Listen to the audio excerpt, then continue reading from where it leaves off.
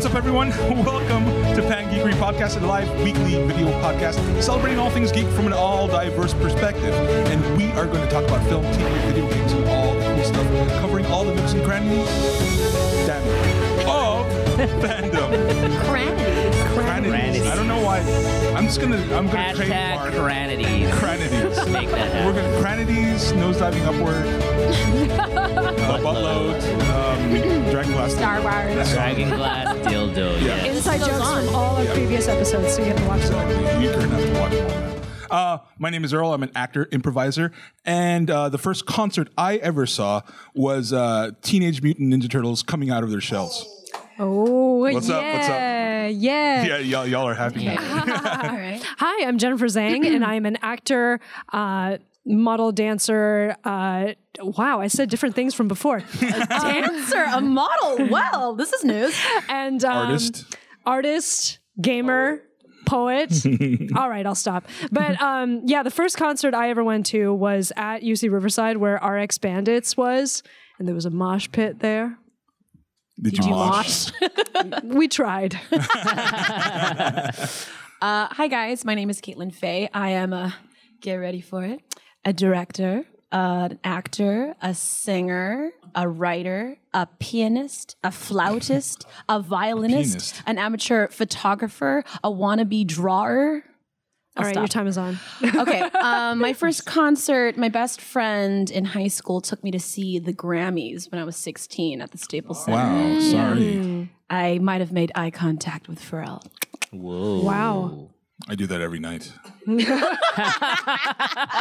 Don't we all? On your ceiling. Don't we all?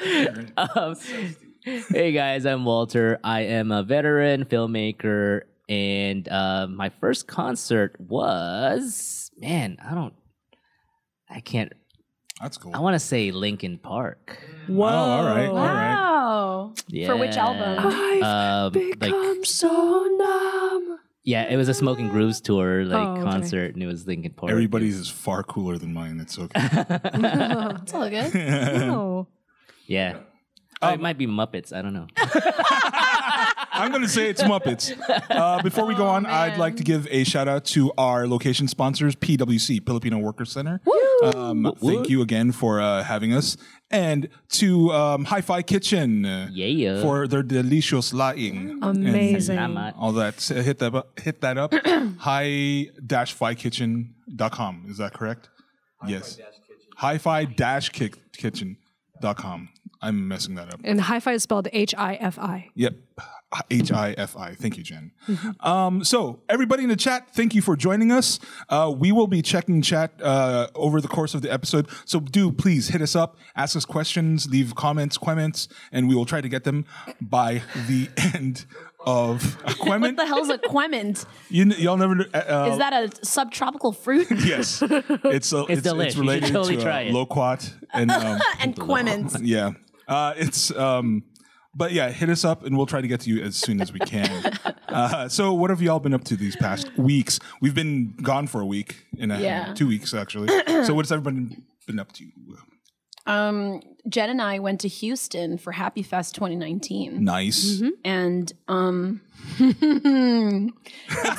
experiences were had. Whoa. Memories were made. Okay, thank you. I was like, be decisive, Caitlin, about what you revealed to the public. No trust. But y'all were there for a screening of... Following Jamie, the short film that we made last year. Yeah. Awesome. It was a lot of fun. It was a ton of fun. Yeah. Yeah. Let's just scratch the whole topic. I want to hear what happened. I know. Well, You weren't there at the reading, so... Jen's reading. Yeah, someone here is not a good friend because the night we came back from Houston, Jen had a reading at the Japanese American Museum for a new play by Leah Nanaka Winkler, and somebody was Absentio. I know, Arnold. I can't believe.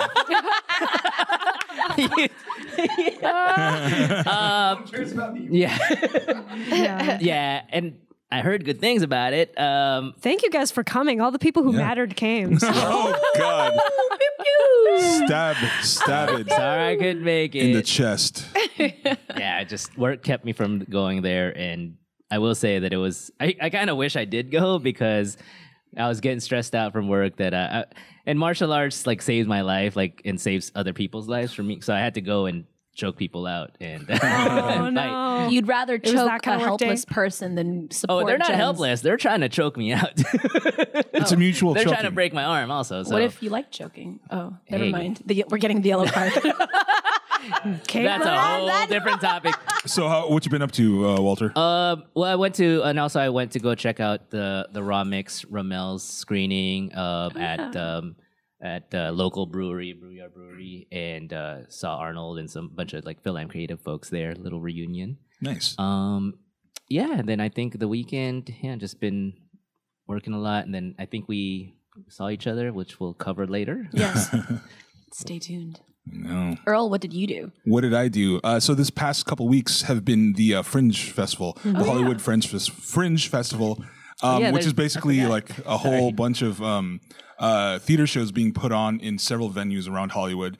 There are 400 different shows have been going on over the past 2 weeks, and I was in one. And I always talk about this. Supportive White Parents. We did a run at the Fringe, and it was freaking excellent. We Raise your hand if you saw Supportive White Parents. yay! All of us Thank you. raise our I know hands. everybody has seen it. Thank you so Asian much for hosts. coming out. I know, but I mean, we were nominated for Best Musical. We did not win, unfortunately, but we were Got also robbed. No, not. But we were also granted. We won Best of the Broadwater, which is the theater that we were at.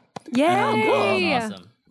What's the other one? We got an encore award, which means we're going to continue the run for another two shows. That's amazing. Keeps going. Yeah. It's amazing.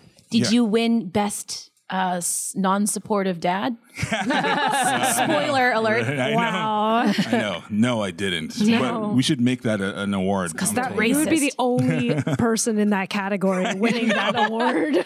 We'll make T-shirts. Best Yeah. non-supportive dad. Yeah. How many fights will that start? Oh no. Anyway, No, I am. No, I am. Who can hit the softest? I'll tell you about this game later on. And then Earl's like, please I do. lose. That's exactly what it is. But so we got a lot to talk about We this do. show. We do. We're going to talk about Toy Story 4, which Yeah. everybody here besides me got to see. So I'm going to be stepping out of the room for that one. We're going to talk about representation in arts and media and the Geekverse because somebody had posed a question to us on one of our social networks, or no, Jen's friend actually hit her up, and the question is going to be whether or not representation still matters as much as it did back in the day. Well, there's going to be specifics to that question, so Right. we'll see. She's gonna handle that, and then we're gonna go through some news around the geek universe, and finally, it's gonna be trivia time at the end. I got some questions for y'all. So, oh my gosh, and we're already here. So, Toy Story 4, the fourth installment in the storied Toy Story franchise. It's a Wow. lot of stories. Should we hide you, Earl? GTFO. So, I am going to step out of the room. Y'all take There care. you go. I'm gonna put Yeah, that play some something. music Oh, while there we he goes. talk. So he's not He's going really into the stepping side. out of the room. Well, I can't. I'm going to use the bathroom. Oh, okay. Oh, amazing. Let's have a camera follow me. Do you have a GoPro? Camera All right, I'll 3, see y'all let's in go. about 15 minutes. All right. Bye, it. Earl. Later. Bye, Earl. Have a good poop Adios. or whatever else it is you do there. Hey guys. So for the first time in Pan Geekery's history, someone besides Earl is now driving this motherfucking show. Whoa. So And it's Toy a Story- woman. and it's a We're so it's a woman. We're so progressive. I know, right? So, Toy Story 4 on Sunday, the three of us and our stage manager Arnold went to the Walt Disney Studios in Burbank because Jen here is a Cal Arts alumnus. She went there for grad school, and it just so happens that Cal Arts was started by none other than Walt Disney himself. So, as an alumnus, she got free tickets, hooked it up. It was a great day.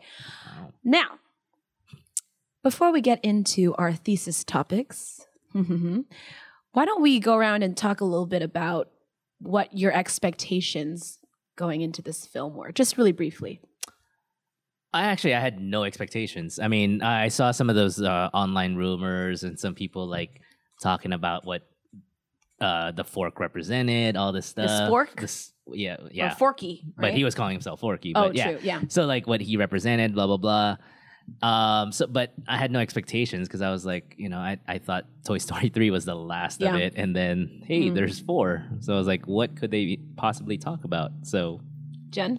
So I had very low expectations. When I watched the trailer, I saw Sporky and I was like, what in the ever bleeping living bleep is this thing? What could you possibly say, like, in one of the greatest Pixar franchises of all time about a spork, about a lunch don't throwaway be item? sporkist, Jen. Well, just because it's a spork, I think you gotta be discriminatory. I think it was chosen for a very specific reason, and like I was surprised on every level and impressed on every level that they actually utilized it in a very self-aware, humorous, and effective way. This spork, oh my god, who'd have thought? Right. Who'da thunk? Who'da thunk, indeed. And that leads us to our first question, which is, do you think that Toy Story 4 lives up to the legacy that the Toy Story franchise has created for itself over the years? I'll answer that in lieu of what I was saying about Sporky. Okay. Forky. Well, and just to give us all a note here, Toy Story began in, I want to say 1996. So that was a good 23 years ago. Yeah. Yeah. A lot of us grew up watching it. Right.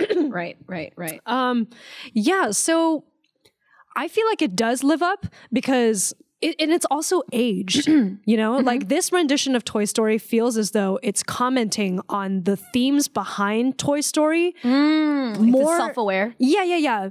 More so than like telling a story in and of itself, which it is, but it's actually telling something larger, which is like, why are toys important to us in like the culture of storytelling? Like what roles do toys function as, like how do we imbue them with characters that we suddenly relate to, that are inanimate objects, like I think like it really gets to the heart of why we even loved the Toy Story franchise in the first place. And like one scene that in particular that dwindles down all these things I feel like it represents is when Woody is trying to explain to Forky why Forky needs to be a toy for Bonnie. Agreed. Right? Yes. And that was a lovely scene. They didn't have to put that in there, but they put that in there for like the thematic purpose of showing like Snape kills Dumbledore. Wow, Earl just came back into the room to tell us that. Wow, that was a brilliant finishing of my sentence, Earl. How did he know? How did he still hear you too. Go away. And then they all die in the end. Okay, sorry. And I don't remember what I was going to say. Thanks, Earl. But I love that Woody gets actually... Oh, no, you were talking about the scene between Forky and Woody. You said it didn't have to be in there, but... It really didn't have to be in there, but like Woody is like the heart of Toy Story, of the entire Toy Story franchise. And he gets like a really meta moment where he has to explain to Forky, like, look, I know you weren't made to be a toy, and I know like your natural inclination is to not be one, but like for the sake of my kid, you have to be one. You have to recognize your importance in this moment, which is very heroic of him. Woody is like a quintessential like hero in the, in the Homerian sense. Homeric sense. I don't even know. I was like, what is the adjective for Homer? Homerian. Yeah, and I think... I know. Yeah, the Simpsons. Yeah, Homerian. Yeah, anyway. Yeah, and I think... Although I think it was necessary because it leads into Forky like I think declaring it was necessary because it led to Forky saying like, hey, this is more about you, not about me. But it also helps Forky reclaim or like understand who he is. Yeah. And then to be fair, and spoiler alert, I guess, I don't know, but mini spoiler, yeah. Like, and the communication of Sporky is like just making an analogy, creating an analogy that he could understand how his value to his child, to Bonnie, because of the trash thing. Yeah. Right. So what is the trash thing, right? Because Sporky is a spork created to be disposable. He, as soon as he becomes alive, because Bonnie imbues him. Why. I was like, why does he? They explained that. Yeah. Hold on. Let's backtrack and talk about this so our audience understands what was being said just now. Yeah. So you know what? Okay. When Forky is first introduced, I think this is where I kind of zoned out because I was really sleepy. I hadn't really slept much the night before. A kid like throws some like utensils in the trash. No, and then, he didn't throw. The kid stole Bonnie's art supplies. Oh yeah, and then threw them in the was- trash, right? No, he was just picking stuff off of it. Okay. And Woody was hiding in the trash can, and he throws the stuff from the trash He can. was whatever was okay. there already So because he lost the the supplies. spork was already in the trash can. Gotcha. But I mean, I don't think that has to do with why Forky loves the trash, though. Well- because Forky explains, like, I was made for chili, sometimes soup, and then I was meant to be thrown away. what I no, mean. not Yeah, just that, because- but yeah. he did say because he was born from trash. That's where he came from. I that's think where what we Jen's go. saying is like But- the manufacturer's purpose for To be Forky is to be disposable. disposed. Yeah. And if you want to get real meta, you could argue that all these somewhat like Toys. so-called inanimate objects, they are just trying to live out the maker's purpose, Right. which is why the toys are there for the children. Right. Yeah. Well, no, I get you, Yeah. but I mean, Yeah. I agree with Sporky too when he said like Forky. or- I want to no, say sorry, Forky also. yeah, Yeah, I know. Forky. It's hard to, yeah. I agree with Forky when he told Woody, he's like, "Oh yeah, you're trash too." Like because I went to school one of my majors, or I have a minor in design, and then like the first day is design school. They're like, "Hey, congratulations, you're here to make trash." That's what my professor told me. Because if you think about it, everything becomes disposable. Like Right. your computer, your high value, your toys. If you don't put any value into it, Become trash. the material things we have only has value because we choose to put value into it. Snap. I That's think real really, meta. really great. I think that's really great. I Yeah. mean, like, and it also is like a point of reckoning for Woody. Right, When right. Forky says that, it's like, oh, I actually resonate with that because I feel expired and useless now that I am Bonnie's and not Yes, Andy's. He's also trash. Bonnie doesn't like Woody as much as like Jessie. Jessie or the others. or her other toys, you know? right. She's not Andy. Right. So he doesn't feel like he's living out the extent of his purpose, which is why, spoilers, you know, he doesn't end up like being a toy that belongs to any child anymore. He decides to Right. become a quote unquote lost toy because he does recognize that he's lived out his life as that. And yet through Bo Peep, he like takes on this new persona or like new values in life. Like I have meaning. Yeah. Even if It's I don't so have deep. I That's have a child to care for. Right. And that leads me to my next question, which is to what extent do you think toys are integral to the psychological development of children or human beings? Because in this world that Pixar has created for us, the toys see their function as like extremely integral to a child's development. And that's kind of why I was crying throughout the film, because it was in that moment where I realized the toys are a metaphor for parents. At least that's how I saw it. Someone else might see it a different way. I feel like the toys are ever self-sacrificing because they always want what's best and what will make the kid happy. And eventually the kid outgrows the toy/parent and moves on. I feel like some roles that toys take on could be associated with parenting, Yeah. but I think like they're also like somewhat different in other Maybe ways. not in real life, but in this narrative, like it's Yeah. the stand-in for like I was trying to think of an equivalent. Not clear, like not 100% for me Yeah. though. I think because like the toys also feel like their only purpose in their existence is to Serve the child. serve the child, and then when that's over, they have like right. nothing left. But I you know? guess for me, it's like, then why does it make us feel this way? Like in our evolutionary roots or something like that, there must be some life equivalent. No, you see what I'm saying? Yeah, and I think it makes you feel this way because for most people who played with toys, we want to believe that those toys,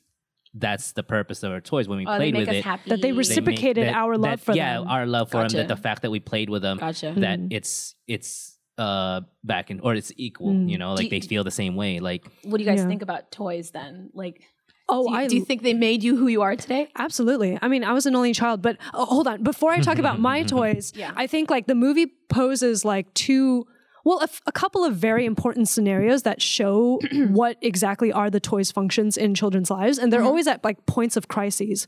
Like the girl towards the end, the lost girl. Yes. Who is crying and then finds Gabby, and finally they like find each other. So a toy is a source of comfort. Yeah, it gives her the strength to reach out to the adult. Yeah. And like, what is it? Another example is, of course, Bonnie goes to kindergarten. That's the whole crux of the start of the series, Yeah, the start of the she needs conflict. Forky. She needs Forky only because he's the only little thing that she made for herself to comfort herself during a day when she was nervous about everything. You know, and that's why she's like imbued this spork with such significance. Is because it's the only thing that brought her comfort on a very nerve-wracking day. Right. You know? Right. So you would have to agree, yes? Yeah. Did you have toys growing up? No, I had no. Really? I only. mean, remember, he was born during the Great Depression. I only had a can God! and a stick. Walter! My parents used to say, like, we didn't have toys growing up. We had little rubber bands that we would flick in the dirt. I got a And bottle wheel, caps. I was so happy, and we would just push the wheel down the road with a stick. So sorry, no, like I did have toys, but I feel like it depends on what those toys are attached to. Like when I say attached to, as in like what other properties. Like you had the Ninja Turtle action figures, and like you watched. That meant you watched the Ninja Turtle show. Transformers, you watched the Transformers cartoon.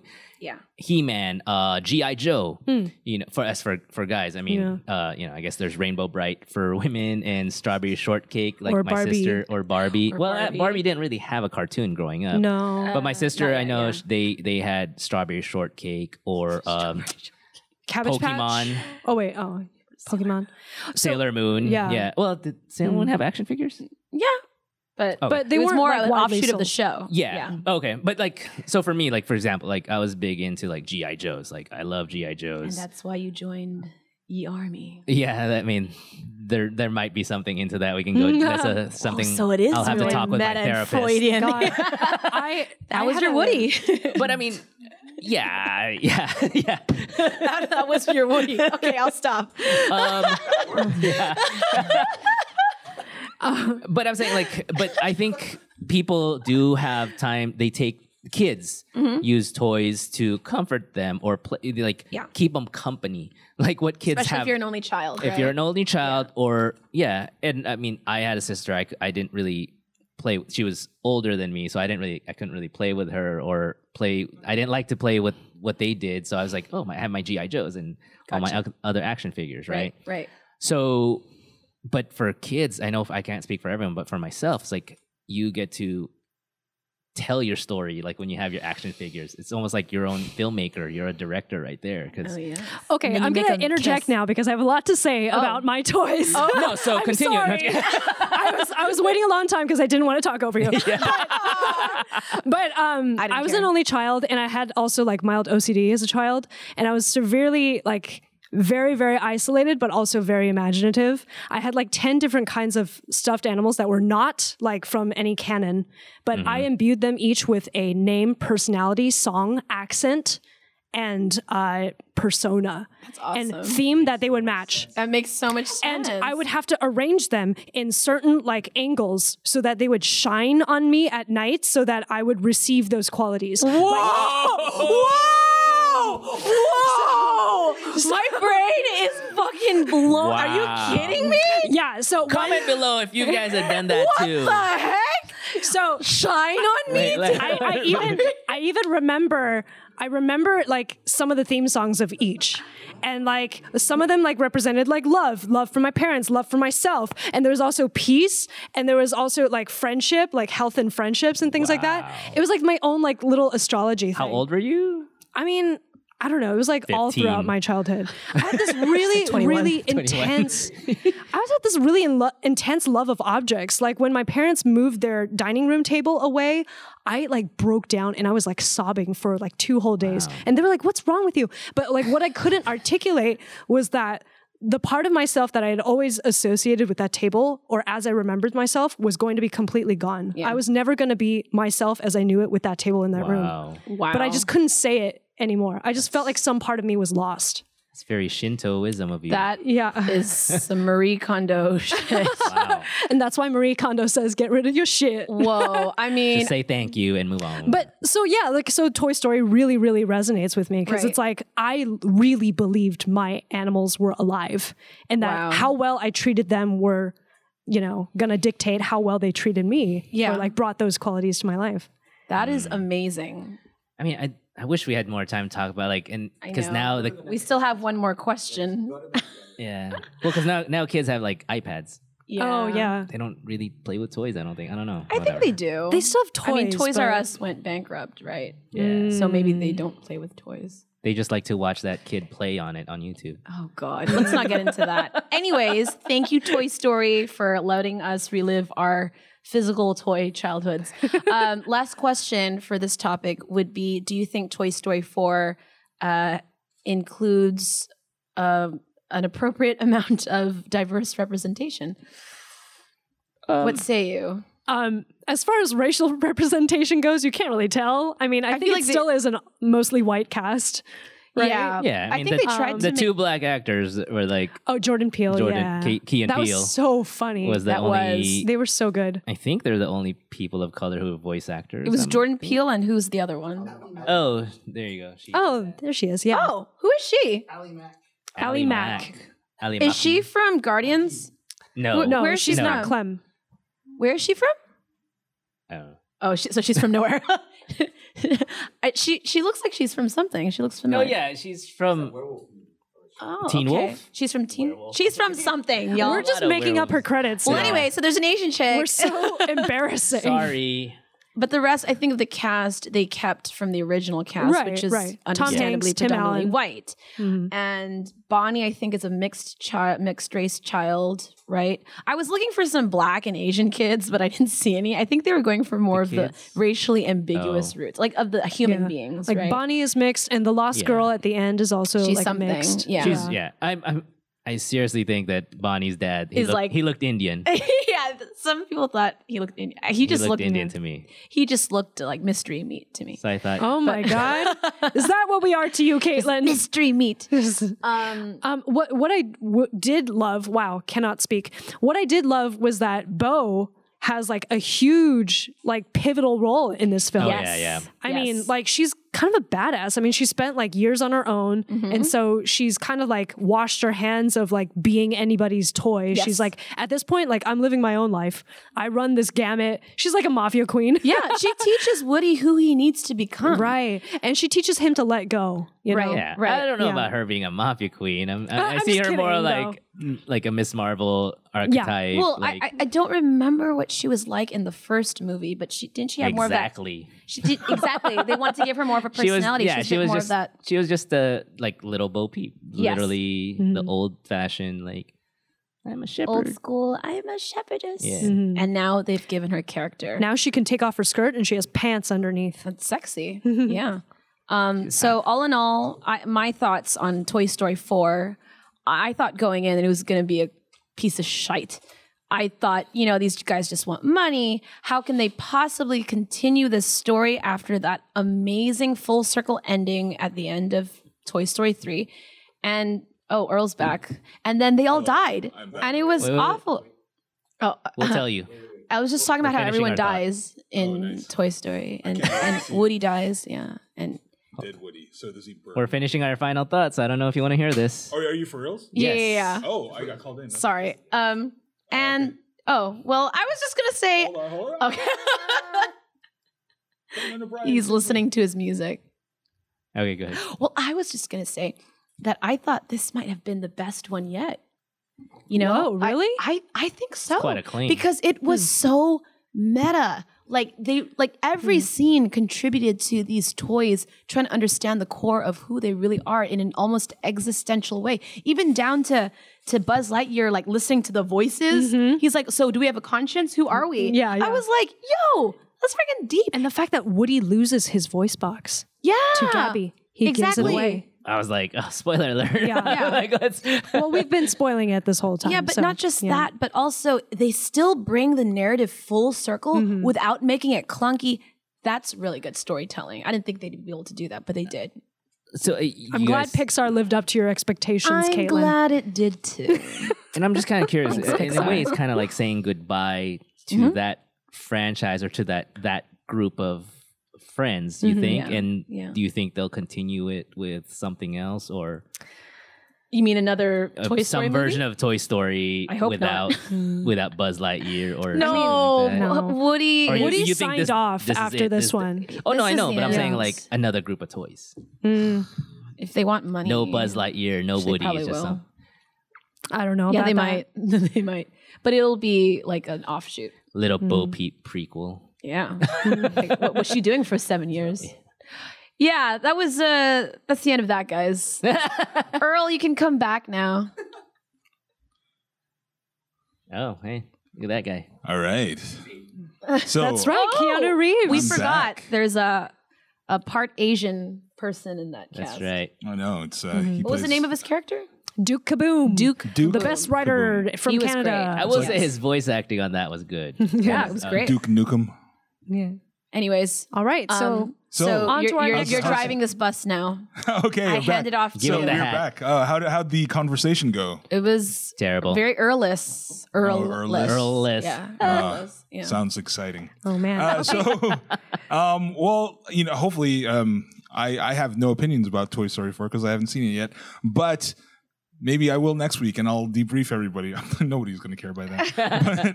But, All right. So next up, we are going to talk about a question that my friend posed to me, Yes. which was very interesting that I felt was worth talking about, especially in our podcast in particular, since we do tout ourselves as talking about all things geek from an all diverse perspective, right? All of us on this panel are Asian American Pacific Islander. And generally, we talk about our geekdom, from the lens that we know how. So my friend's question to me was, do you feel that movies and television today are still an effective medium to show equality across different races, cultures, gender, etc.? Or has it sort of become less of an effective tool now than it has been in earlier years? I have to disagree. I don't even think we're there yet. I think we're just barely scratching the surface Right. of where we need to be until, Hollywood and film and television accurately reflect the non-white to white ratio of persons within the American population. We're not there yet, in my opinion. I agree. I think that even though there's right now there's the kind of this swelling of diversity, of inclusion, of representation, it's like if you really want to think about it, it's only been 3 or 4 years since the wave has kind of started. Yep. And Yeah. what Maybe kind of 5 change? tops. Right. Yeah. 5 tops. What kind of change? Actual, real, non trendy change can take place within 5 years, especially with a machine like Hollywood that has existed for 100 years now. Yeah. I don't think it's I don't think it's possible. And I think that the thing about when we create media, a lot of it is aspirational. It's where we want to be. It's we tell the stories of the ideal, and unfortunately, that is not reflected in how they cast it yet. So until those two meet, I think that it's definitely it's going to be an issue, and it's something that is whenever you see somebody that a person of color or of a different ability or gender or anything that's represented accurately and with respect on a piece of medium, it's going to matter. And I don't think that the work can be finished at all. Right. I think it would be a flaw in our thinking to assume that we just need to attain a certain quota of diversity in order to pass ourselves off as forever morally flawless and untouchable. You're right, because even if we fulfill that diversity quota, what kind of people are we showing on television? Are they kind of just tropey and stereotypical, or are they pushing boundaries? Are they reflecting actual characteristics of real life human people rather than ching chong ching, I speak English, do math for you? Mickey Rooney.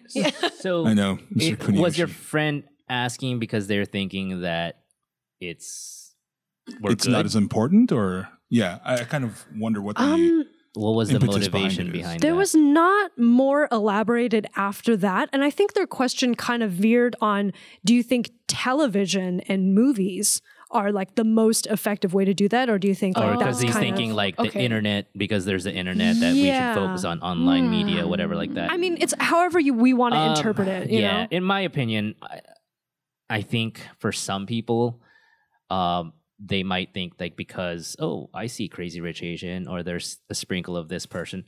For some people, that's not a person of color. Might think that's enough. That's diverse. Because that's enough. That's Yeah. No, I know what you mean though. Yeah. there's it's people true, out it's there true. that thinks that. Like, oh, see, we're giving them chances. Like, oh, see, they're supporting character. Right. You know, They're on the poster. I want to punch this person. I mean, it's sad. Like, and you know, that speaks more about their own insecurities. I feel like a similar allegory that I could make with what you just said is like the assumption that America made of we had a black president, therefore we are a We're good. post-racial We're good. society. We're Right. post-racial society, Yeah. right? Yeah, when that is like Colonialism far from doesn't the exist. case. Right. Yeah. We are simply opening up the possibility of like, actually, yeah, there is more than one race of American in this country. Yeah, You know? and I think the complexity of that. And my answer is like, yeah, I don't think one, we're there yet, and two, I think there's nothing wrong with having it on diversity in the computer, you know, on the online content, Right. on Like film media. and television. Right. Like, and I personally think that like white kids, there's a good amount of white kids in the Midwest who's just as interested in the stories of people of color as there are in the coastal cities of America. And I just think it's just these certain groups or like gatekeepers that underestimate these, you know, the white kids of middle America and suburb America, like assume that that they don't they want to see project that. their insecurity or lack of interest to the younger generations of Americans and assume. Agreed. I've done a lot of research on this over the years, and a lot of big Hollywood execs believe that putting non-traditional casting, i.e. a non-white person on the poster of a huge blockbuster film or making them the lead is a huge financial risk, because the belief is that white audiences cannot relate to non-white characters. Yeah. So how are they supposed to make a full return on this multi-million-dollar film if their main audience can't relate to them, even though the number one growing movie audience, if not the number one movie going audience right now, I believe is Hispanics in America. And it has shown again and again and again that on international releases, multi-ethnic casts do extremely well and are extremely lucrative across the seas. Yep. So if we need to start looking at the numbers, and I understand why Hollywood execs, they tend to vote, they tend to make decisions conservatively when it comes to like, you know, and I mean, fiscal impact. I think they're conservative because they stand to lose money, but at the same time, I think they like, come on. some of them, not all, use it to mask their bigotry. Yeah. Oh, And I'll say it. he said it.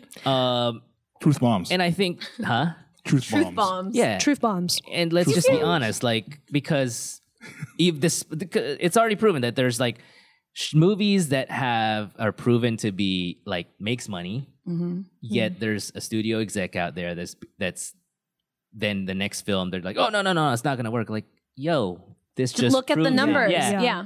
How are you gonna say no? I mean, this is something that's only happened within the past like 3 to 5 years or so, as Right. Earl brought up, you know? Like, we have never seen a large major studio take on like a story from people of color and put it on such a wide scale that like mass amounts of people consume it and actually enjoy it, you know? Absolutely. It was never given the chance before, and so it was never seen in the public eye. But now we have, you know, Black Panther and Crazy Rich Asians are the big examples that come to mind, as well as like all of the Disney live actions are starting to really, you know, Embrace push that forward. I mean, especially with Star Wars. And to me, it's like, I mean, I have a pretty good group of diverse friends, you know, that's growing up from the military, you know, and just in the filmmaker community, whatever.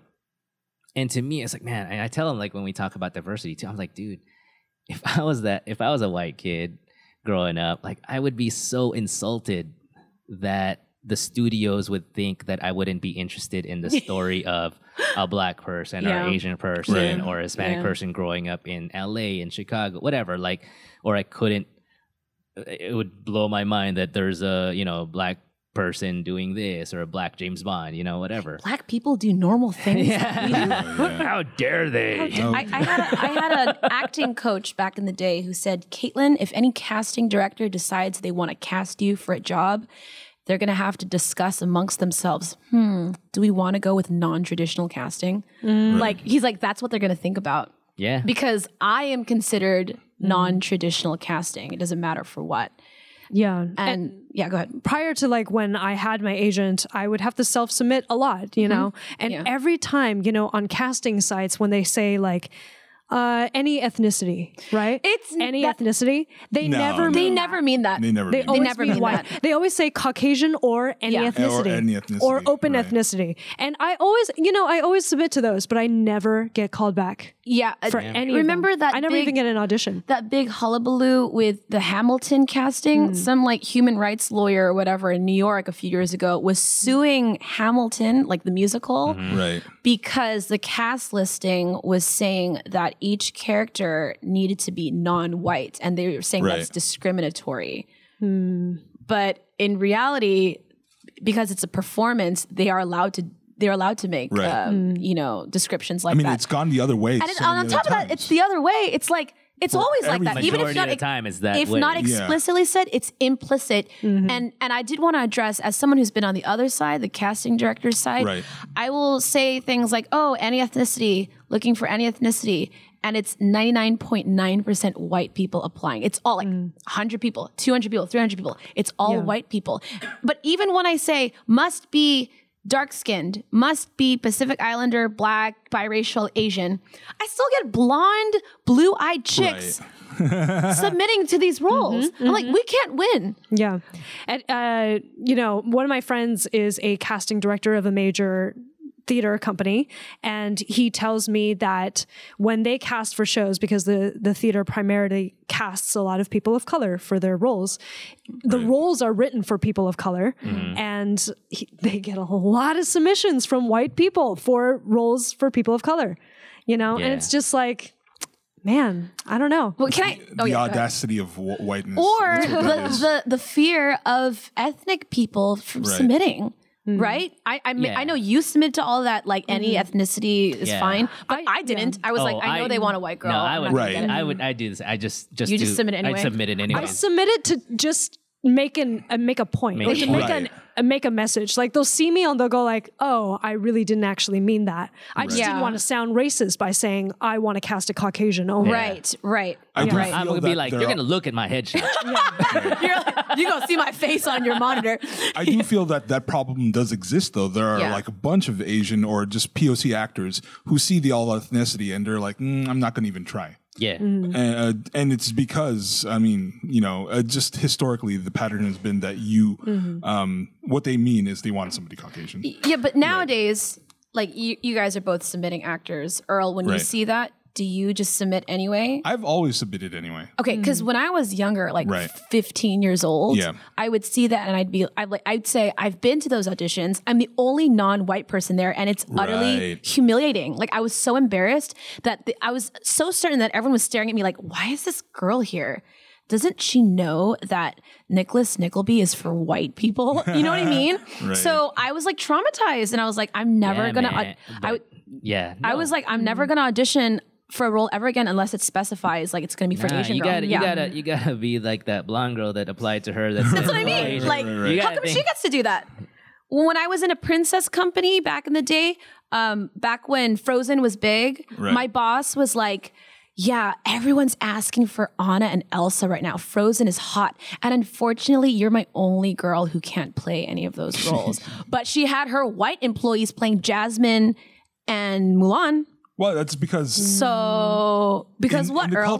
culture, white is still the norm. Yeah, It's white viewed is as the norm. default. Yeah. It's default. You can do whatever you want. For you can play American, any yeah. role, right? And the only reason we are even like creating, like, there's even a conversation happening around that is because people have been like talking about it and bringing it up. Yeah. So I think we should never, ever, ever, ever be quiet about anything Yeah. like this.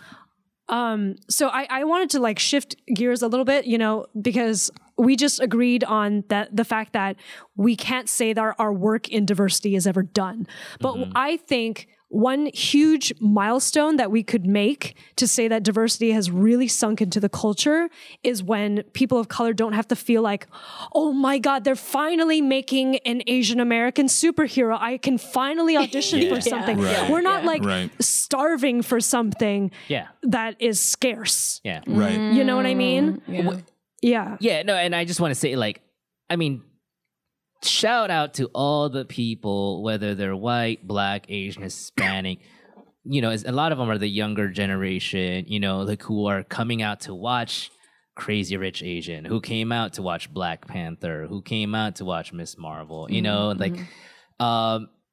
and who refuses to like allow like some other studios or some casting directors like internal bigotry and prejudice, like they support the films that actually cast people of color. And I'm sorry, I'm kind of going back because some films are not casted, going back to what we were talking about, like not casting people of color. Like I feel like some of them, the casting directors are gatekeepers in that sense too. They prevent you from, even though they think because they have a say too. They can fight for a person of color to be casted. They could. I mean, it's all systemic though. You know what I It is mean? very There's systemic. Correct. starts from the writing, goes to But the the showroom. fact that now the people are like choosing, the audience member, a lot of like 40s and younger, I feel like, are choosing not to watch these movies or TV shows. Oh, like boycotting, like, don't watch actually boycotting, Ghost like in the Shell. yeah, or That's the stupid. Last Airbender. Stupid movie. Oh God, Like and just supporting that, and then when it is time, they show it. They Yeah, watch it. I have to add something very, very important though. I think that the work of diversity and representation is still not done, even if we just showcase people of color on screen in scripts. Yeah. I mean, the real like legwork comes in decolonizing storytelling itself. That's we what I have was to saying take earlier, yeah. stories from people of color. Right. We have to take stories that actually highlight true experiences. that accurately represent our own, Yeah. realities. That is not told from a white lens. exactly. Yeah. There's the white gaze. We need the ethnic gaze, guys. Before we move gaze. on, I do. Rodney, what's up? Yeah, so I wanted to ask one more question, and then we can kind of move on. But I was actually reading a little bit more of like what your friend had posted and posed as a question. And one of the things he was talking about was actually just like the types of roles too, Right. right? Yes. And in that, not only are these movies happening and these roles are happening, but in those roles, it's actually there's positive portrayals, right? And he's talking about like the power of that. So, for instance, like Black Panther, right? You're now not only are you just seeing a movie that's predominantly African and African American, but you're seeing them in these roles that are like powerful. Right. Yeah. So you see Always Be My Maybe, where they're not stereotypical Asian Americans. They're, a woman entrepreneur.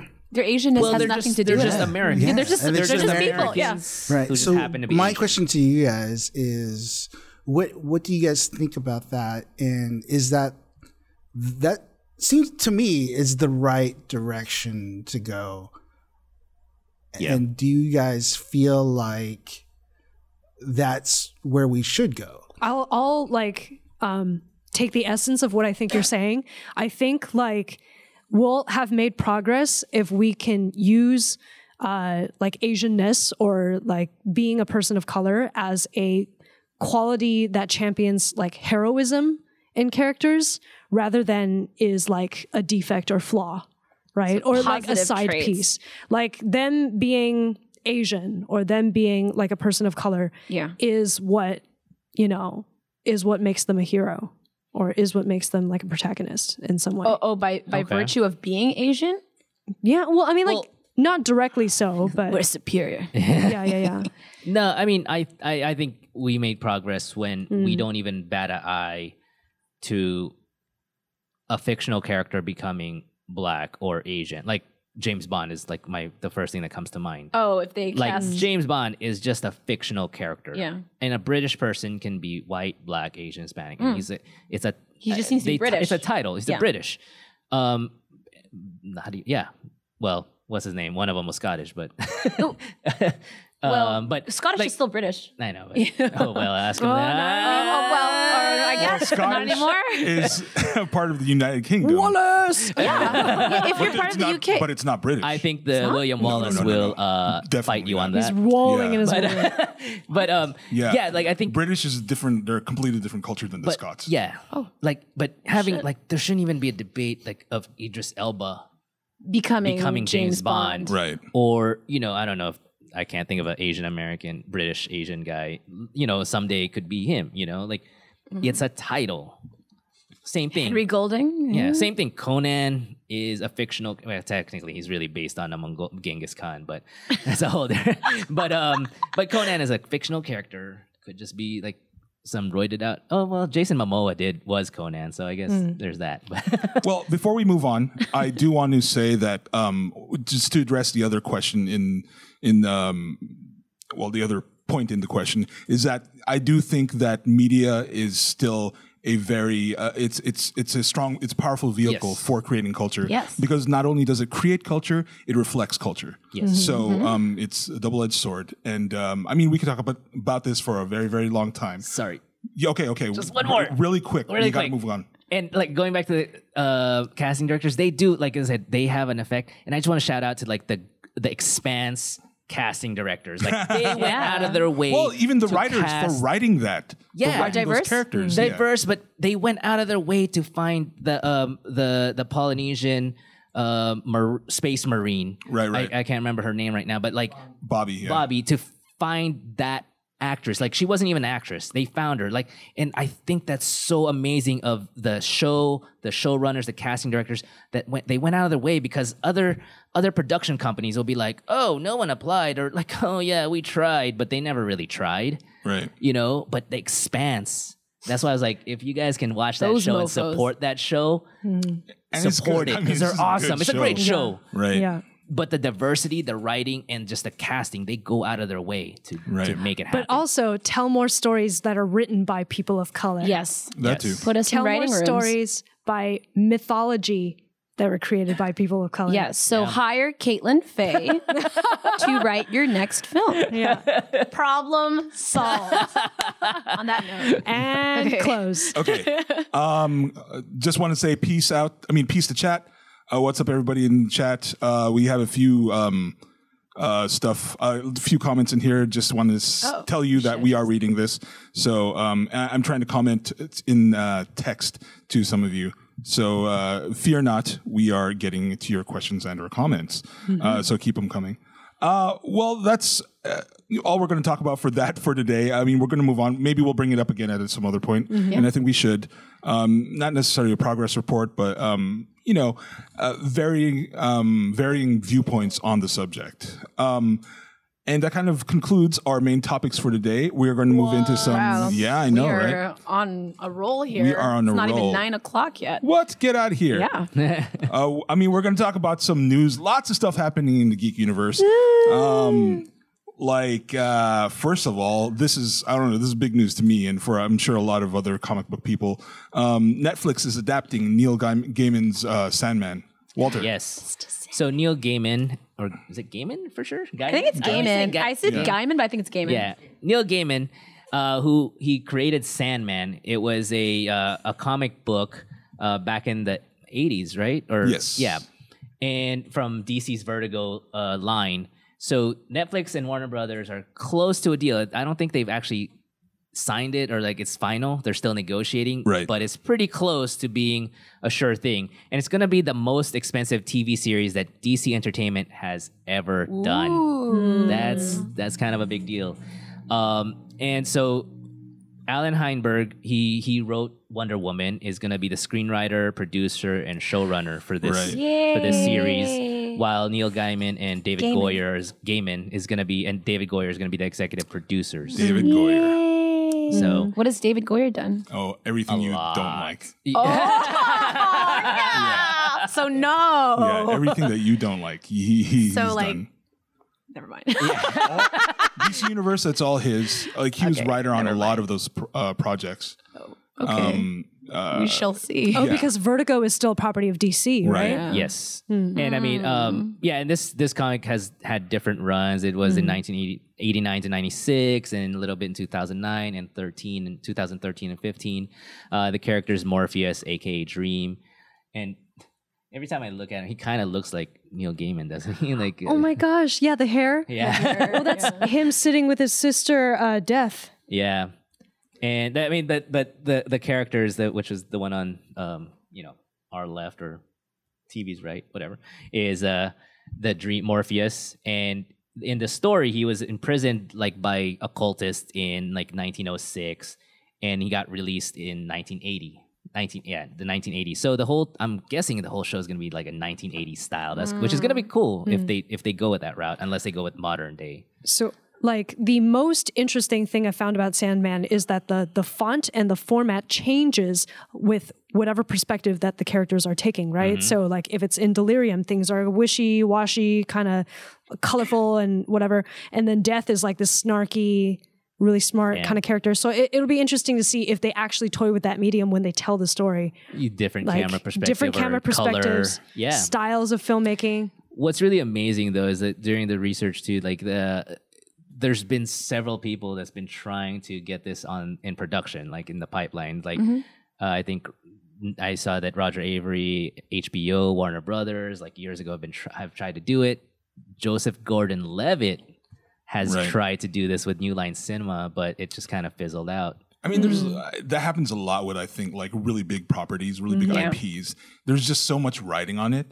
And a lot of times, they don't want to take unless it's like one of those properties that they're just creating the medium just to keep the rights, like a lot of the Fantastic Four stuff. They don't want their first impressions are everything, right? Yeah. So they want to create something good. I mean, I could see this like just visually, it's gonna be expensive and difficult. Right. It will be. Netflix, you said? Netflix is shooting with Warner Brothers. Yeah. But yeah, it could be cool. I'm waiting. I'm hoping it turns out well. It's such a big milestone in comics that I hope they do it well. You guys should audition. Right. If we're talking about it's like Watchmen, Sandman, stylistically, right? The Crow, all that stuff. But moving into video games, they also announced that there is going to be a Final Fantasy. Jesus Christ. Cripes. I know, Cripes. Shock you. I curse like a comic book character. So they have just announced Final Fantasy live action TV series is in production, or they're going to start producing this. And interesting thing is it's going to be in the world of Final Fantasy XIV, which is the MMO, the second and the latest MMORPG in the Final Fantasy world. So I don't know. I actually don't have any experience with the Final Fantasy MMOs, so I don't know too much about it. I'm assuming it's going to take all the familiar and like recognizable elements from the Final Fantasy series and just put it in a different world. But you said it's based off of the last one, right? 14? 14. And well, it's the most recent MMO. There's been Final Fantasy 15, which is like more of the traditional like single player experience. But I mean, like if you look at all the Final Fantasy games, despite the fact that they all take place in a different place with a different story, different cast of characters, they all have similar elements. The same kind of like classes are there, the same kind of spiky-haired protagonists. And it was always some kind of like coming of age story. Yeah. And there's always chocobos and materia and limit breaks, in-game games like Blitzball in Final Fantasy X. Yeah. Oh, yeah. Sorry. You know what I kind of missed though? I mean, like I didn't get to play 14 just because I've told myself like, but are there any strong female characters? It's all guys, aren't they? Yeah, it's like a 5 huge dudes. Guy cast. And like usually, I mean, like every Final Fantasy has like a good mix of like female and male heroes, So the fact that this one is getting made is making me going like, oh, where? On the Final Fantasy 14. On the left? Yeah, I'm sure there is one, but I honestly, I don't know what the lore is of the Final Fantasy 14 world, so I know Final Fantasy 15. It is like boys club, but I don't know. I'm gonna watch it just because. I mean, I even watched Final Fantasy Spirits Within back in the day, and that had nothing to do. Remember that? With Aki. Final Fantasy I watched. I saw it in theaters. The dream within. The ending was sad. Oh yeah, it was totally sad. But yeah, we'll see how that turns out. Matrix 4. Question mark? Did you just like point your middle finger up? No, I'm pointing my index finger. Like 4? Matrix 4? Doesn't want that. Yeah. You know, what's going on with it? Jen? Yeah. So the Independent came out with this article that said that there is, hypothetically speaking, some talk going on between Warner Brothers and the Wachowskis, and that this new Matrix film might be coming out. It's going to go into production as early as 2020. Apparently, it's going to be written by Zach Penn, who wrote The Incredible Hulk. Right. And Which one? I think this is the one that has Ed Norton in it. Oh, okay. All right. Yeah. That one's good. And so the You Wachowskis didn't like the are Ang Lee one? I'm just kidding. so the Wachowskis are on board for this. I don't know how I feel about their more recent work, Jupiter Ascending. Oh no, I heard it sucked. Yeah. Like it was not feminist at all. Yeah. I mean, I really loved Cloud Atlas. So it remains to be seen. They remain like one of my favorite filmmakers still of all time because of their sheer ambition, you know? So I Right. hope that they're doing this justice. I don't know. Series they did on Netflix also. Sense8? Yeah. Oh, that God. did really well. Oh, there's Okay. I could not get into Sense8. I The second tried. season was bad? great. I- The second really? season, Oh. the third season, like I heard, so no. you like the Matrix trilogy then? Well, this is personal for you, Jen, right? Because your first geek crush was Neo. Was Neo, is, yeah. Is what's his name? Is Keanu going to be in Keanu this? Reeves. No, Keanu is not. What? He's- oh, I don't know. So the article frames it very vaguely, but it says Michael B. Jordan will be replacing Keanu Reeves. So Killmonger? it's not. It's gonna be a new Neo. I don't know. If And it- Neo. that's the thing. Neo. I don't think it's going to specify whether or not Michael B. Jordan is playing Neo because we already know Keanu Reeves to be Neo. So I think they're going to Ooh, know. what if it's Morpheus, but he's younger? Michael B. That could Jordan be is a young Oh. Morpheus. See, Oh, like a prequel? Yeah. I'd be okay with that. I mean, Yes. well, here's the thing. Like, you know, when we get that speech from the architect, he says that Neo has gone through several iterations. Yeah. We just assumed they were all Neo. They get because they get erased, they succeed, he destroys Right. it, and then they rebuild it again. So it's just a cycle. The whole Right. thing's a He doesn't have facade. to be all Neo. You know, they could be different Gosh. versions of the one. I started rewatching the first Matrix movie with my boy the other day. With your boy? With my boy. With your boy? Your boy? With my boy. Like, is other that like day. a metal thing that floats in the ocean? Boy, buoy? your boy. It sounded like you're saying with your buoy. I was like, with your God, buoy. let's not dwell on Is that your this. toy?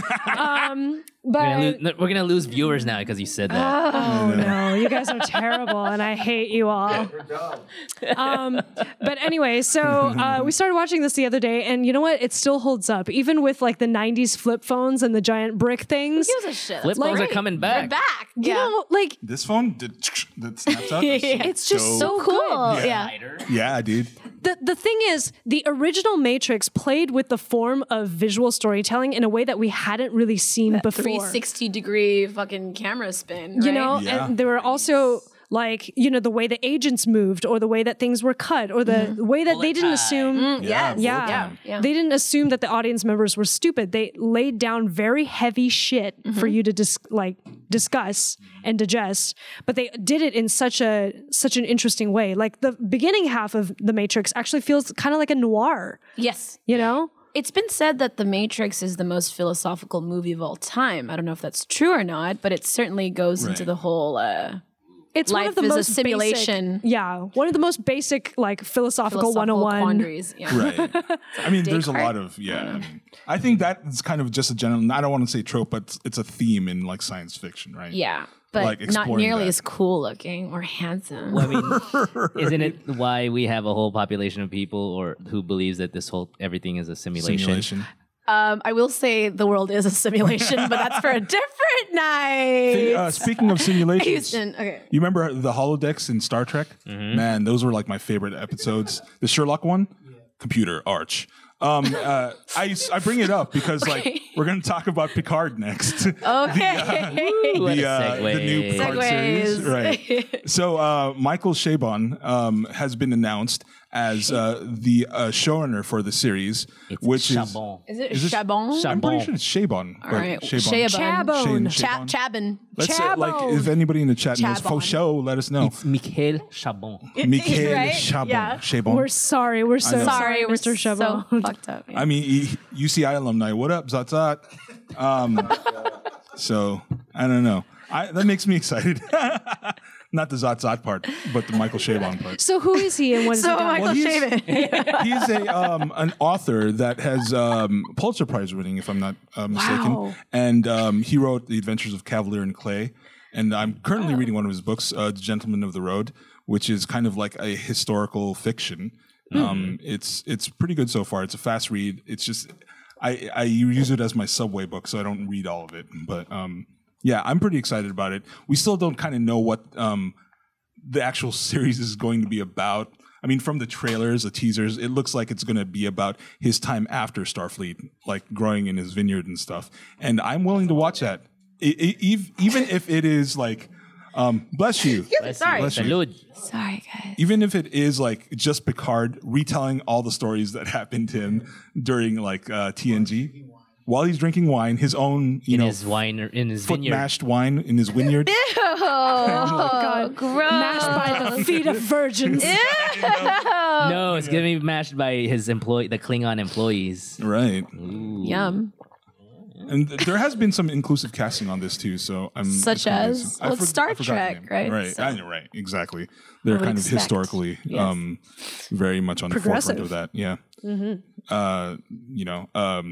Uhura. So, jumping into another star-based franchise, Star Wars Celebration. Star what? Star Wars Celebration. Gotcha. Slightly better transition there. More stars. More Better stars. segue. More stars. Less wars. Riz Ahmed, who played Bodhi Rook from Rogue One, was held and stopped by Homeland Security on his way to Star Wars Celebration. Yeah. Walter? Yes. So yeah, like Earl said, this guy Riz Ahmed, he's you know him from the night of Star Wars, but sadly he was stopped, and he recently just explained this. He kind of was quiet about it. He didn't really tell anyone why he couldn't make this last April's Star Wars Celebration, where he was supposed to interact with fans, sign their Star what? Star Wars, You their Star Wars guys. celebration. Star where he is was- or Star was? Star was? where he was supposed to sign and meet with fans because he has a pretty good following. Sure, You know, because I mean, Rogue One was an awesome film, and so he was quiet about it. But then recently, he was at a CAA Amplify event, and he started talking about why he didn't make that event Right. and how he was traumatized by it because he said he got stopped by Homeland Security from boarding a plane, and it was not the first time that's ever happened to him. And he wrote an essay how he was interrogated. I can't remember if it was for this event, but or another past ones too. Right. But where he's been interrogated, he says he's been physically assaulted by airport security. Oh God! And when he's gotten in another time, he got pulled aside, and like he was there with other guys whose last name just happens to be Ahmed also, Right. Oh God! and he got interrogated there, and so yeah, and he just recently started talking about it and being more, I guess, be more candid about this. These random searches, these random stops are not random at all. Oh no. Yeah, absolutely. Yeah. Yeah, and I mean, like, there's sadly, I mean, we'll say that there are like TSA and Homeland Security guys. A lot of them are doing their job and they're good at it. But there's a few bad apples, like and there's like I remember reading an article where one guy got arrested because he was singling out, and it was a male, and he was singling out men with the help of another screener, which was a female, so they would give false alarms, Right. and so he can search them. Wait, what? He would create false alarms with the aid of a His partner secondary would create false TSA alarms, agent, and then agent, yeah. he would have to, so they can then make up a story and like search them. Oh, wow. Right. That's I don't know, man. fucked up, man. A few bad apples screw things up for everybody. And like it makes it hard to trust the Makes it system in rot- general. Yeah, So- it rots I the whole mean, batch. I'll go as far as to say the system is corrupt and the Oh, it few bad absolutely apples is. don't fall far from the tree. You Right. know what I mean? I mean, there are reasons why this is happening. And it goes back to a lot of things that I don't need to unpack right now, but America has a lot to work on. Yeah. Can you I think unpack you can quickly? answer. You can unpack that whole social. Yeah. Economic I mean, thing. it goes back to American Islamophobia. Let's say I was that. just thinking that. You know what I mean? Of course. That's And, what the like, root of this is, right? That is the root of this, you know, and it's unfortunate that like so many, you know, Americans of Middle Eastern roots have to face this kind of discrimination now. Worse, I think, than even post 9/11, Yeah. right? It's only gotten worse since the mass shootings and all that. Which yeah. for, Well, I for mean, yeah. no good reason really either. Yeah. I mean, although if you take that to be fair, if once it's mass shooting, then they should pull aside aside certain group white also men. and search them. Or, Right, I know. If Seriously. we're going by the numbers, Yeah. Oh, if we're going I by didn't the even think numbers, about it like that. You know, it's Yo. not even about the numbers. Yeah. You know? Yeah. Yeah. It's Well, absolutely not. To But, be like, fair, it's just the American public's wish to feel safer. What I mean, let's be honest, and I think it's people have talked about it, so it's not like anything surprising. Like the how they only make you carry a 3-ounce bottle, whatever, blah, right? blah, blah. Like Yeah, 2 ounces, let's really. let's just say there's materials out there that where 3 ounces can do enough damage or whatever. right. It is. Like, what does that really do? Like all it is just, but for most people, It's a PR move. in their mind. It's like the average American, they're like, oh, I feel sort of safe because there's something Right. happening or being They're done. doing something. False security, Right. and like it's preying on people's like lack of being informed. We're really what it is. actually giving up our liberties for this false sense of security. You know, and if anything, like if you were actually carrying a water bomb, like, and they all throw it in the same trash can, like I think a comedian like made this joke before of like, Right. you're gonna throw all the potential bombs in the same fucking trash can next to the people with all the other potential bombs. Like that's smart. sound to me. Right. Sounds great. Anyway, Yeah. No. Yeah. it's- But yeah, it's sad, and I thing. mean, hopefully hopefully this that happens less to him, and Right. the world becomes a better place. But and world World peace. peace. End. I know. And on that And note, representative filmmaking and oh, okay. Oh man. he just needs to get more famous, where they stop harassing him. Okay. Jesus. So we read a few weeks ago that John Cho is being looked at, or like he has been cast as role of Spike in Cowboy Bebop. But recently, what has happened, Caitlin? Well, on Father's Day, John Cho the Great was John seen Cho the posting a Great. selfie of him and his father sporting what appears to be a Spike Spiegel-esque mop of hair, though it's not nearly Spike as Spiegel. evolved as it needs to Right. eventually become. You can tell viewers on YouTube by this and Twitch by this picture that he's ambling a little more towards that Jufro, because Spiegel's Jewish, right? So Is Oh, it? yeah, if anything, yeah, Spike Spiegel is Jewish, yeah. right. So Or sorry. could it be half? And Faye Valentine is Singaporean. Faye Valentine, because we were saying earlier that the actress they chose for Faye is Mexican American, but Faye is supposed to be Singaporean. But who cares? I ain't complaining. Whatever logic is consistent with what I want, I'm fine with that. Yeah, that's basically it. John Cho looking like a snack next to his dad, Right. sporting Spike Spiegel-esque hair because I can't remember. I think it's Netflix, actually. They're picking up a 10-episode first season for Yeah. Cowboy Bebop, which, if those of you don't know, was like a very big anime in the late 90s. Best theme song of all time. My question for you guys, though, and it'll be real quick, because I gotta ask this, your opinion, because I've seen this on the chats about this casting, Right. not about his race, but more of his age. Oh, because Spike is supposed to be 27. Right. Yes, But My age. everybody on that show acts a lot older They're than 27. like in any anime, Yeah. the 14-year-old acts like they're 30. Right. Faye's supposed to be 24, but she's like easily 40, in her habits. so yeah, so Yeah. I'll play devil's advocate, and I'm a fan. I love John Cho. Yeah. Now the question is like, and it could be whatever the storyline might be different. It could be like Cowboy Bebop in the future, and then they'll have cut to younger. I don't know. Who knows? But you think other Asian American like younger actors could have been casted or should have been considered. Right. I see what you're saying. I yeah. could see that, because I think we've talked about this before. You like relatively Unknown like actors, right? casting big IPs. I'm the same way. Like that's what Marvel has always done. Mm-hmm. And I don't know. I don't think. Do you think John Cho is a household name? Maybe after Star Trek.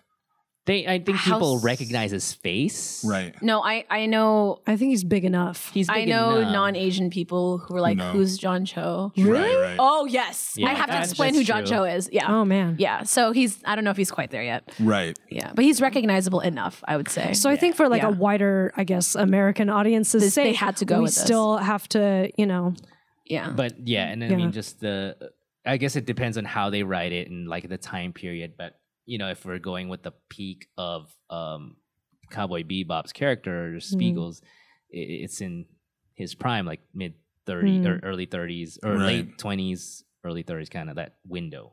I think knowing John Cho's like vibe, his energy, and his acting style, I think he'll do a He's good on job. I think he Like, plays he's on younger point. for. Yeah, but he's also got the right energy for it. Right. So I'm Yeah. not complaining. Does he?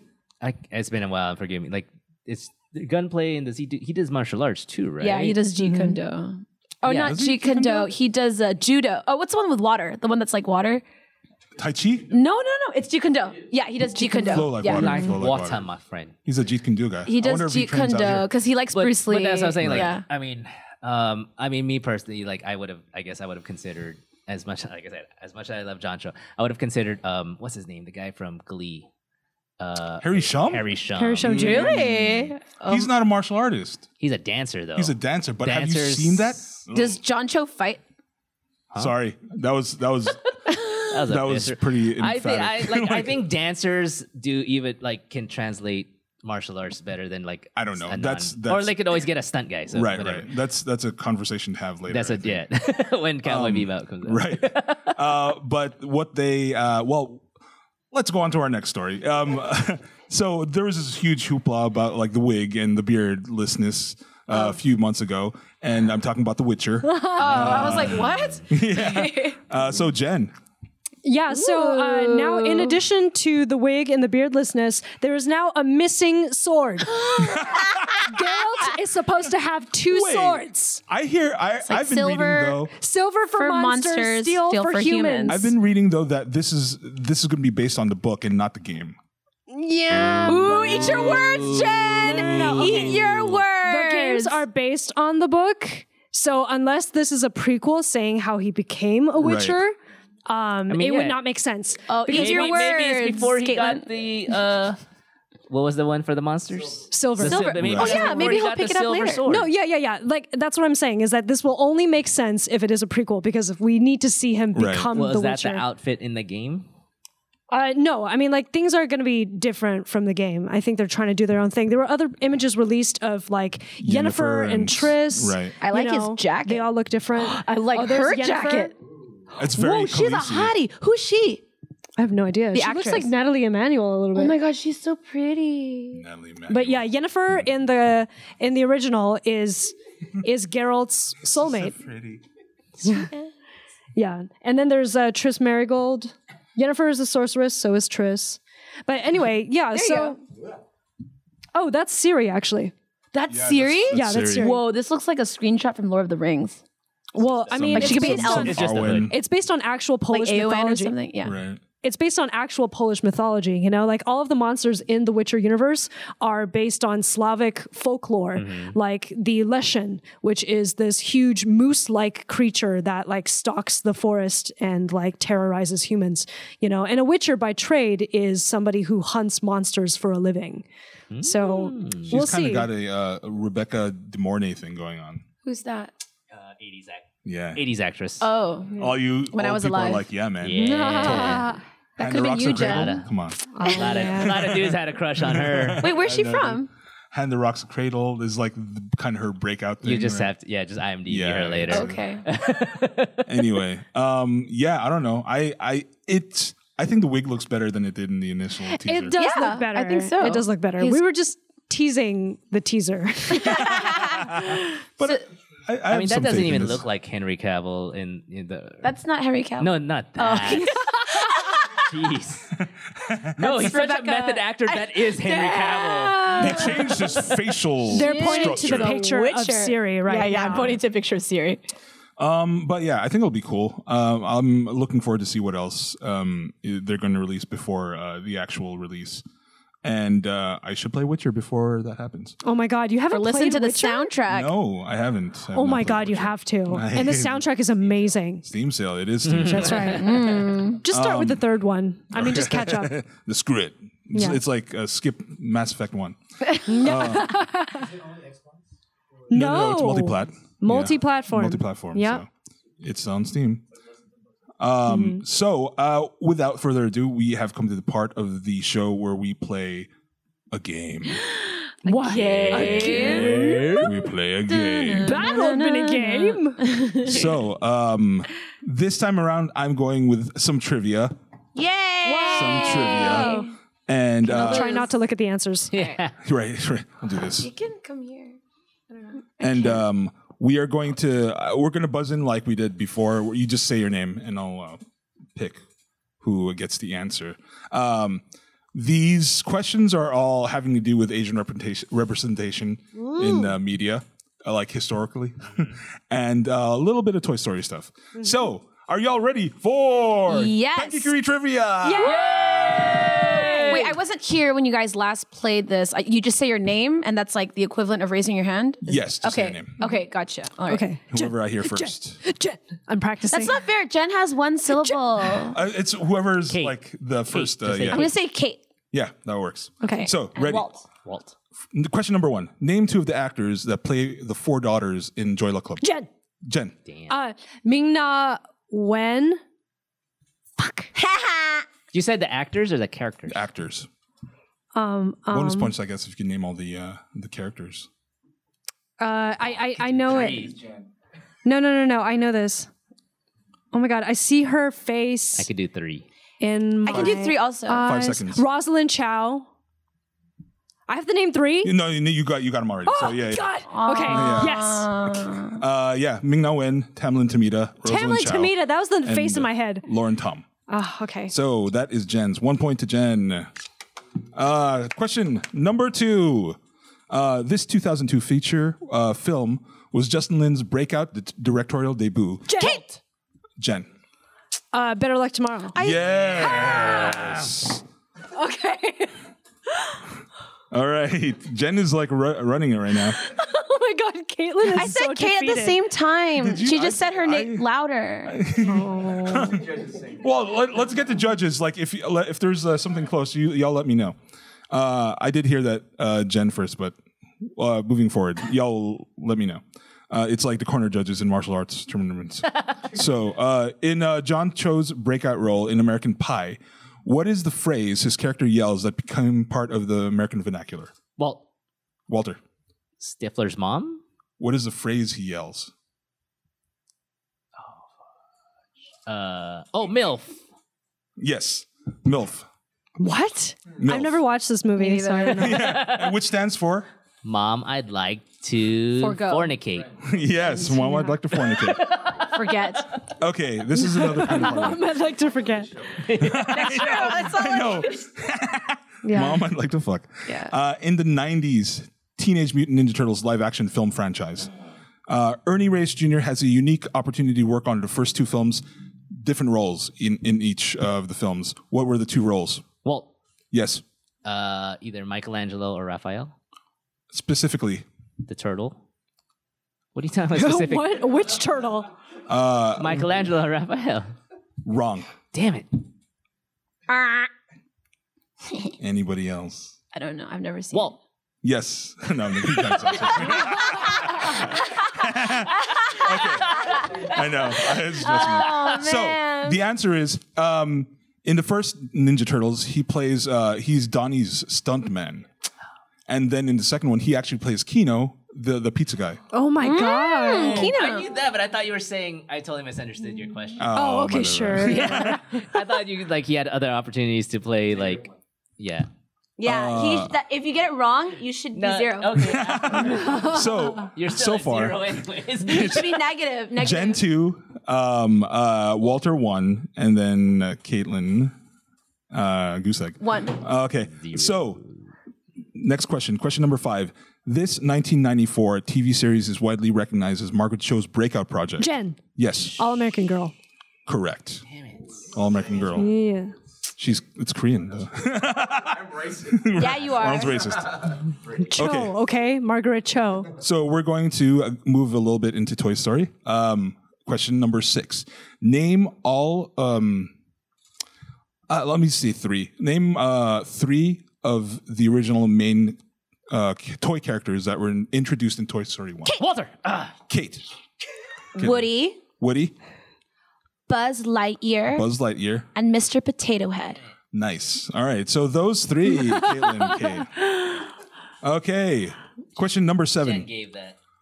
Of the Toy Story movies, which Toy Story movie was almost lost when a staff member that ran the command and cleared the file system? Walter. Yes, The second one.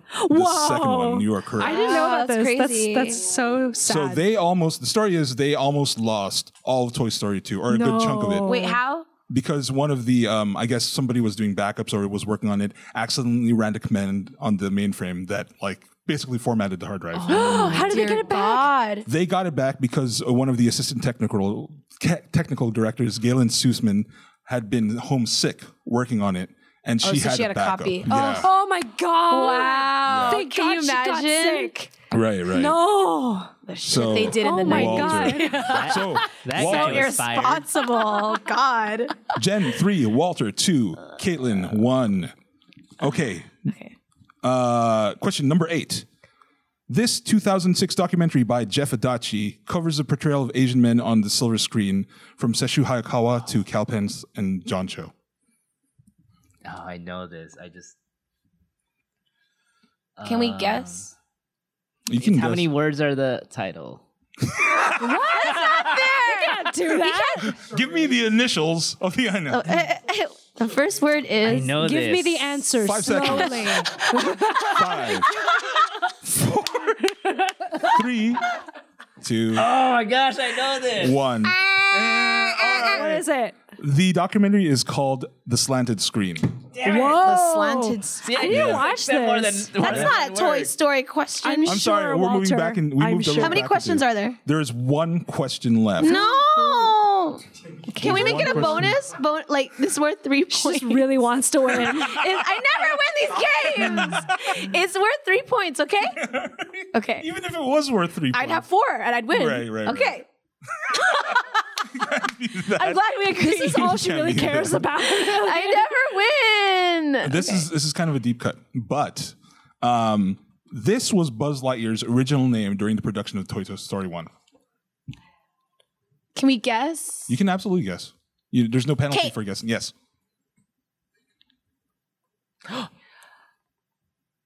Captain Lightning Day. Walter. Jen. That was very entertaining, but no. Walter. Space Ranger. No. Jen. Yes. Something to do with Armstrong. No. Okay. The answer is Lunar Larry. Ew! Lunar That's gross. Larry. Can you? Sounds like a porn star It does. name. Leisure Suit Larry. Yeah, I mean, y'all old people know what's up with Can that. you create like 5 more questions right now? Right now? So I can win. Come I on. think our time is I want to win. So Caitlin did lose. The official least you got last on the board. standings. I know. Jen wins with 3. Yeah. Walter. Glorious. Glorious. Walter has 2. And Caitlin has 1. Golf clap. Golf clap. So, yeah, that brings. Let's have more. I'll write more questions next time, so everybody has a little more of a chance to win. When you say everyone, you mean Caitlin. yes. We, Wait. because I said my name at the same time as Jen. If you had given me that one, we'd all be at 2. But now, but you didn't listen to me. What? Maybe We would have all been at 2. when Listen, I said at the exact same time as her. In the Just replay. saying. Just right. We'll take a look at it and see what the replay says. Why does it matter so much? because I want to win. Yeah. No, we're all equal. She gets so happy when you just tell her you win. Well, that's it for our show tonight. Thank you, everybody, for tuning in. Please follow, like, subscribe us on YouTube and Twitch. Our handle on all three, or on everything basically, is at Pangeekery. Come see us again next Tuesday, 8 p.m. on twitch.tv/Pangeekery. We are going to be talking about Spider-Man Far From Home. Which we're all going to check out this week. And Yeah. Are we, Earl? Are we all going to check it out this week? Yeah, Fringe is over, so I'm going to actually go watch it. Actually, no, I have a show on You Sunday. have a show still. You got extended. What are you talking about? I'll watch it. What else are we talking about next week? There's one more thing I come for. Stranger Things. Oh, Season 3. yeah. This Yeah. 4th of July. 4th of July. It's coming out 4th of July. So we're going to watch the first 3 episodes, and we're going to report on what we felt about that. So come back next week. Thank you to our location sponsors, PWC, Filipino Worker Center. Thank you to Hi-Fi Kitchen for the food. That's hi-fi-kitchen.com. And see y'all next week. Thank you, crew. Thank you, cast. Thank you. Thank you all. Good job, guys. Yeah, y'all badass. job. Thank you. Badass. Follow us. Like Hey, it, we ended at subscribe. 9:32. Well,